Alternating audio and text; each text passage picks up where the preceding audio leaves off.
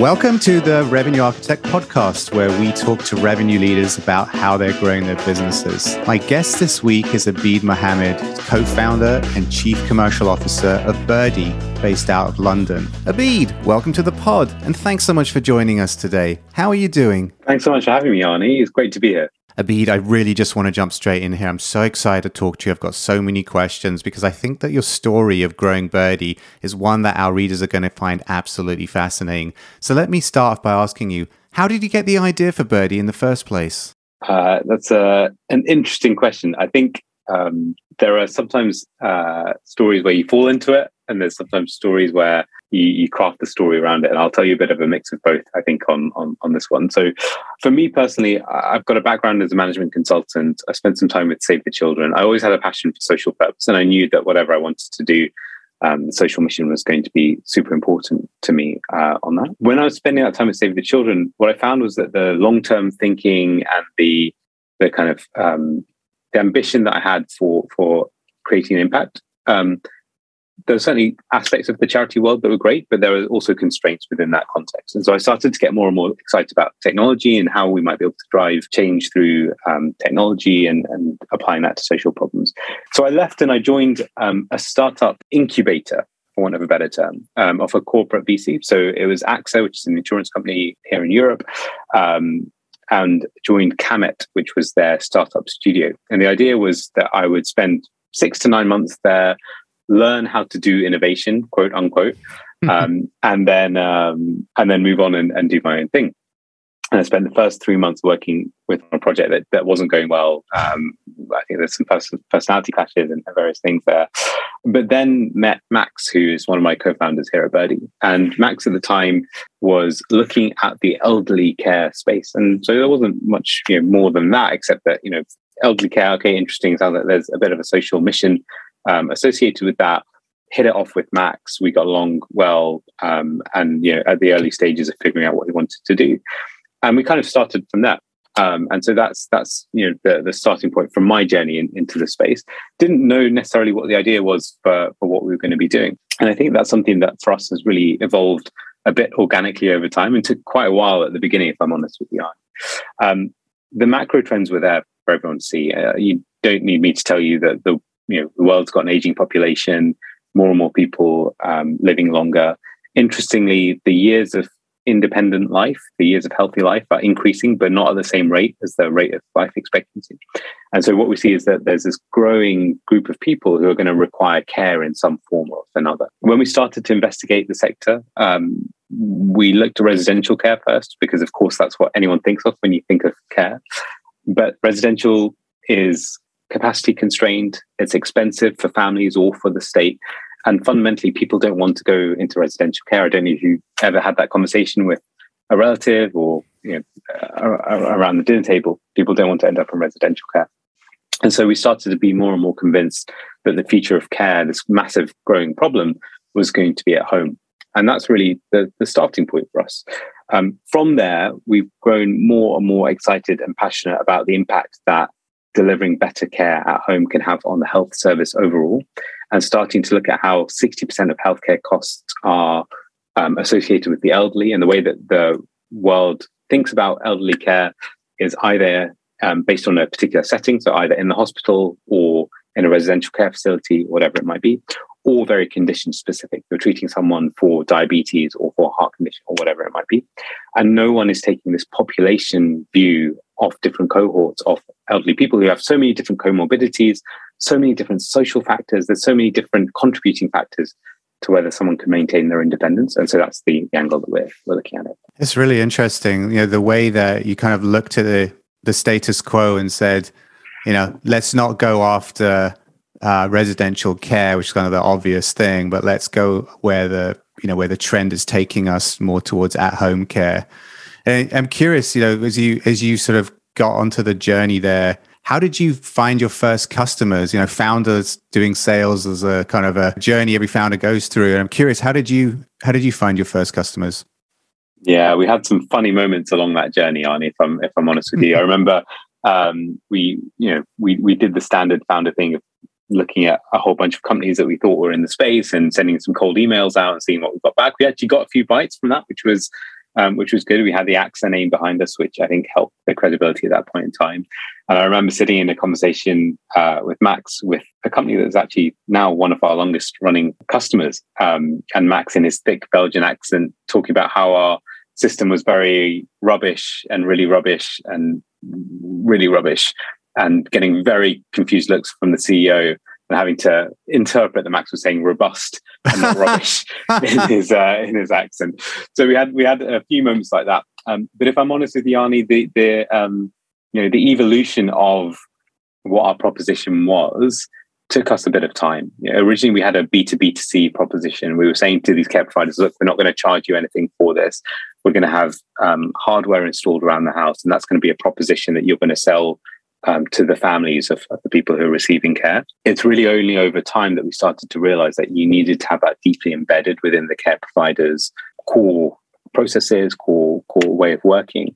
And therefore, we needed to transition to a more B2B model over time and start to solve the most critical problems for these care providers. I think when we realized that we needed to solve those critical problems and we started to address those, that's really when we started to get traction with the potential customers. And you mentioned there confusing rubbish and robust. It's funny. Even when your product is robust, there's always going to be something that you don't have that customers need. It's inevitable, especially when you're kind of figuring out product market fit. What kind of objections did you run into in those early days when you were doing the sales yourself? Plenty.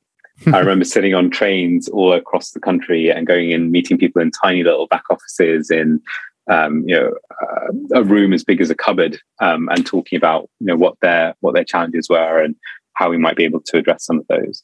There were probably two main things that came up, if I categorize it a little bit. One was, what problem are we actually solving for these customers? What is the urgent issue that they have to address? In our case, that really turned out to be medications. So if it was just about recording the day-to-day of like how that client was doing and replacing some of the paper records, useful, but it wasn't a critical business function for these care providers. The argument that the return on investment, the return on time invested on their side wasn't big enough to justify the kind of working with this startup that didn't have any credibility on any other customers. Once we started to solve that medication problem, that really became the turning point of saying, okay, look, it's not based on the AXA brand behind you or because I like you, but actually you're solving a critical business problem for me. And that was a massive turning point for us in terms of our traction. So I think focusing on that, what's the burning issue? What's the burning topic that you're addressing? I think the second major objection that we faced was a problem around integrations. So a lot of these care providers had an existing system in place that helped them do the back office, the logistics, the payroll, the finance, those sorts of things. It was really the core part of their business, the operating system, the beating heart, people refer to it as. When we didn't have an integration with that system, it became really difficult because what we were essentially trying to do was to add another core system but was more of a point solution and not necessarily integrated. And when it's not integrated, that became a really difficult conversation. So we had to work quite hard to get some of those integrations off the ground early on. And it was only when we got those integrations that we really then started to solve that objection. Did you find that those kind of beating heart systems, those enterprise systems, if you like, the care providers were using, did you find that there was like a dominant player there, or was it like very fragmented? Yeah, so it's interesting. In our market, there's one player that's a private equity-backed software house operating multiple different verticals, grow by acquisition, purchasing lots of different softwares. They've probably got a 30% market share, so they're the market leader. But we're operating in a very fragmented market. So in our world, in the UK, in our customer base, there are thousands and thousands of mum and pop shop businesses who run their care businesses and operate. And so what we found was that there is a whole host of what I refer to as lifestyle businesses. So these are people who've grown their software business over the last 10, 15 years, whatever it might be, have built good businesses out of that, have listened to the customer's needs, have evolved it in some way, but don't have venture funding, don't have the backing to scale necessarily, maybe don't have the ambition always to scale in that same way. And so there's a lot of this legacy software that also exists in our market. With that very kind of fragmented market, thousands of providers, a lot of kind of mum and pops. By the way, what do we say in the UK for mum and pops? That's a very American thing. I still use mum and pop. I'm not sure we've got a great translation of that. They say mum and dad businesses, yeah. Given the fragmented market, how long did it take you to kind of zero in on who your ideal customer profile is? We probably spent 2 years, like from that point where we had a few slides and a bit of a hypothesis about what was going on, to really. I don't think it was so much understanding who our ideal customer profile was. I think that we sort of knew. Maybe it wasn't as refined as we would want it to be, but we sort of knew. But we didn't have a strong value proposition for them. And so it probably took us the best part of 2.5 years to get to a point where we had a strong value proposition that we could, in theory, repeat and start to build a team around and take to market. And what was that value prop? Well, it started with the medications bit. So the core thing that we solved with that medications thing was a risk question for these care providers. So me as a business owner of a care provider, employing staff who are out delivering care all over my town, I don't have any visibility of what they're doing day to day. And so if they're giving medications, what happens in the world before Birdie is that they're doing that on paper-based records. And so at the end of the month, I'm going out or someone's bringing all these papers back to the office. They sit in a pile for 2 weeks and then 10% of them get audited. We find out that someone's missed a medication now 5 weeks ago. And so what do we do? Like, there's not really a lot you can do. You can bring the care worker back in, you can train them, you can report it, you've got a safeguarding issue. It's a regulated market, so you have to deal with all the regulator and with the local authority buyers. But it's a massive problem for these care providers. And so the proposition of what we were saying was have real-time visibility, understand whether that medication has been given or not given in a really user-friendly, intuitive system. And so eliminate all the risk that you have with that, the sleepless nights, but also the time that you then spend having to deal with all of that stuff afterwards. It's really interesting. I watched the Enthuse video, the case study on your website. Yeah. It's exactly what you just said. That was a fantastic testimonial, very clear. Like for someone outside the industry like me, I could understand very clearly the benefit you were delivering. Well, I was just going to say, Arnie, I think one of the things that we got right early on and probably useful for people thinking about how to set that up in a way that solves that core problem is we made sure there was a really tight feedback loop and a really tight collaboration partnership between firstly the customer and the commercial teams who are dealing with every single conversation, but then also between the customer and the product teams directly. And so one of the things that we instigated very early on was we put very structured notes in our CRM for every sales call. And so we had whether that's a prospecting call, whether that is the sales exec or me at the time, recording the notes from each meeting. But then we also shared all of that in a fully transparent way across the company on Slack. And we made sure that we started to log those. We use a tool called Product Board, which the product teams then use to kind of capture and filter through all the insights there. And what that meant was that every single interaction that we had with the customer, we were learning something from that. And tied to that, which in itself was a bit of a mechanism that we used to do it, but we also ensured that with these early customers, and Enthuse is a great example of this, we really fostered the sense of co-development and co-design and collaboration. And so we brought them along that journey with us. They knew that we weren't the finished article, the beginning point, but it was really about what's the direction, what's the journey in which we're going on. I'll go back to the story that we talked about earlier on Alina, which was that first customer, the one where Max was talking about the software being robust or rubbish. They've had incidents recently where other software providers have had severe outages and issues, and we're the first port of call for them because we have that relationship of saying, look, we're in this together. It's a real partnership. We're not just here to sell you a software and then disappear off. It's really about how do we help you be successful and how do we make sure you're delivering the best possible care for your clients. It's interesting you mentioned there the partnership. I think the value of partnership and customer success teams is a little bit underrepresented, undervalued, especially in SaaS. It's the investor mindset is like, it's all about the software. You sell it, set it and forget it. But customers really care. They pick vendors based on who's going to be there with them, especially if it's a startup. And I think it's great that you did that. And I can see why you've been successful. I think a lot more companies should learn from you. I think in the SMB world, especially, I think that sort of close relationship is really powerful. That's a really good point, which is very counterintuitive for a lot of venture-backed companies. Like, well, it's SMB, they're small. How can we possibly service them? But they're really the companies that need the most hand-holding because they have the fewest resources and they don't have specialists. Everyone's a generalist. So yeah, totally makes sense. And they want someone to trust. They want a partner they can trust. And if you can build that trust, then you're going to get that feedback loop that is going to help you be successful. Especially care providers who like their whole business is based on trust. I'm biased for sure by the industry that we're in, but yes, absolutely, it's cool. So as you kind of develop this value prop around medication and the risk mitigation around tracking whether medication has been taken, how did you kind of translate that into generating leads on a predictable way? It took some time. Really? They didn't just come in? Yeah. Strangely enough. So we're a bit blessed in our market, Arnie, and I didn't realize quite the gold mine we were sat on, because this was my first startup. It was my first role with any sort of go-to-market motion behind it. But the regulator in our market publishes publicly the data for all the care providers that exist in the market. And so we had an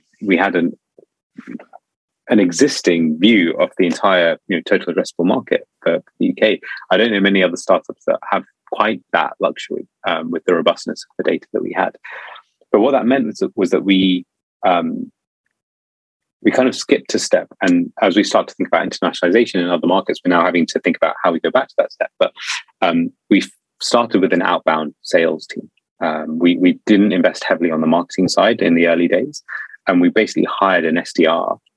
I started doing the prospecting myself, figured that I was getting pulled into plenty of different things. And actually, probably the place where I could add the most value was the learning from the sales conversations themselves. And so we brought one SDR in, and myself and that SDR, Nathan, sold basically. And so he would be calling up these agencies. We tested so many different value propositions, from we're going to bring you customers to we're going to see if there's an insurance play that we can help you with AXA. So we're going to help solve this medication topic. Plenty of different things that we tried. At one point, really, when we were starting before the medication, we tried to pay people to use the service, and that created more skepticism than I think anything else. I remember being in some very funny meetings where that happened. But it was really about the volume. So the volume of outbound activity, creating the opportunities, and then using that to iterate on what the messaging was that was going to work and resonate with customers. Yeah, I imagine you probably started with like, this is who we are, this is what we do. And you probably evolved into, I imagine you have this problem, we can help. Every company kind of goes through that, being seller centric to being customer centric. How did you kind of go through that journey, and how did you kind of tune your messaging? So I get like 100 inbounds as a CRO, like every month, and I don't even pay attention to most of them. And given how saturated email is as a channel, curious how you figured out how to stand out there. So the first thing is we weren't doing it over email. So we were doing it over calls, which I think probably changes the dynamic a little bit. In the market in which we operate, everything happens over the phone anyway. These businesses have to be responsive to the phones. So we were getting, even if we had a gatekeeper, we were still speaking to someone. And the gatekeepers in our industry aren't secretaries or receptionists or true gatekeepers. They're someone operating in that business who happens to be the person nearest to the phone. And so probably someone who's also affected by some of the problems that we're trying to help solve and resolve. And so every phone call was a learning experience for us on that front. In terms of the actual sales pitch, and when we got to sit in front of customers, I think you're right. We probably did start with a bit of a us-centric approach. Frankly, it's also because in the very early days, we didn't know what our value proposition really was. And so, we were figuring it out. I think as we got clearer on what our value proposition was, I think we then started to couch this more in terms of exactly as you say, the pain messaging and the problems that we're going to solve and all the rest of that.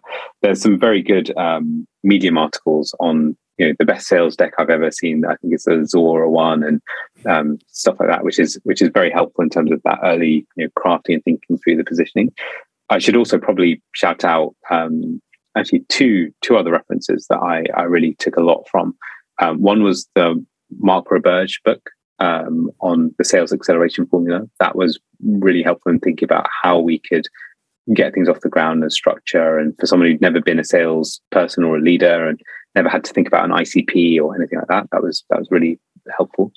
And the second one, from a very practical aspect, was Pete Kazanji's book, Founding Sales. I think someone sent me a link to it when it wasn't even a book, and it was just an online format, a Google Doc.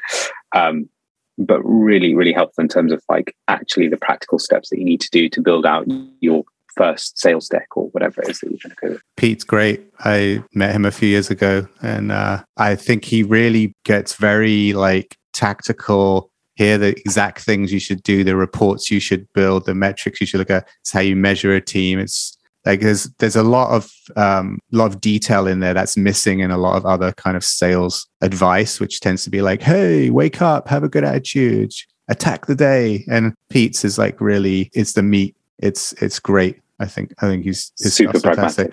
And that Zuora one, yeah, it's great. It's like, there's a big problem in the world, it's going to affect you, and you're going to be a winner or a loser. Like, I think it works. It's getting the tone right though when you're talking to somebody. But I think the psychology in that is spot on.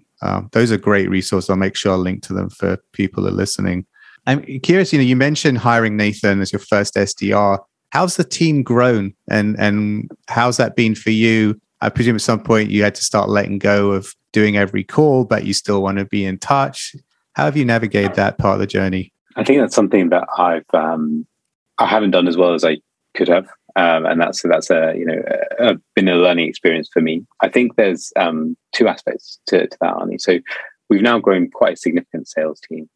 It's not enormous, but it's a decent size. We've got about 8 or 10 quota carrying reps. We've got a couple of leaders. We've got about 10 SDRs, and we've just this week had a VP of sales start within the team as well, which is super exciting. So we've grown a decent amount from those early beginnings.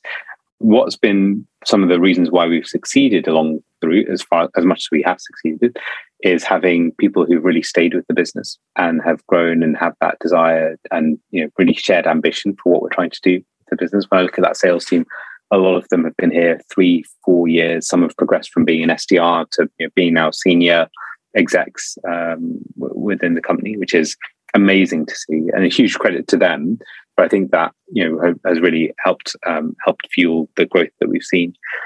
I think if I reflect on as a founder transitioning to that, then sales leader and beyond, I think the parts that have been easier to give away have been the stuff around the kind of the core conversations, the stuff that you don't have time to do as a founder, right? As you're then scaling up. Where I think we may have had some missed opportunities is ensuring that at every step along the way, we make sure that learning that has already happened, whether that is, from me as an individual contributor, then me as a SDR manager, then me as a sales manager, then me as acting in the VP role, to then whatever it is now, ensuring that is captured and shared in the right way. I think that's something that when you're running super fast, we've missed the step a couple of times. And that means that whoever comes into that role then has to go through that learning themselves, and actually being a bit more directive and saying, like, this is the way that we've learned how to do it, and this is the best practice, I think can be super powerful. So if I was to do this again, I think I'd make more of a conscious effort to make sure that we've documented and that we onboard new people into the specifics of how something has been working at that point in time. Yeah, when you've got 10 reps, adding the next 2, it shouldn't be a new thing. It's like the onboarding plan, I would imagine at this point, it's pretty clear. What are the things you need to learn before you can have a phone call? And the way I like to do it is train on how to do discovery first, because you don't need to worry about how to do an order form and all that stuff until you have someone who wants to buy. And so focusing on discovery, and then how do you demo the product? How do you engage, ask the right questions? Because that way I found you can actually onboard salespeople very quickly. Even if they have no domain experience. And I imagine as you grow now, you're going to hire people that don't have experience in the category. Almost everyone that we've hired has some connection to the space, whether that's personal connection or something else, but actually hasn't worked in the space before. And that's been a really interesting dynamic for us. So I think it gives us a freshness in the industry, but has meant that's been a bit different. We've also had to contend with, because we're in a vertical and it's a relatively defined vertical, and we've got a certain size addressable market, we've had to not only have an SMB motion, which is the core of the business, but also expanding into mid-market and enterprise.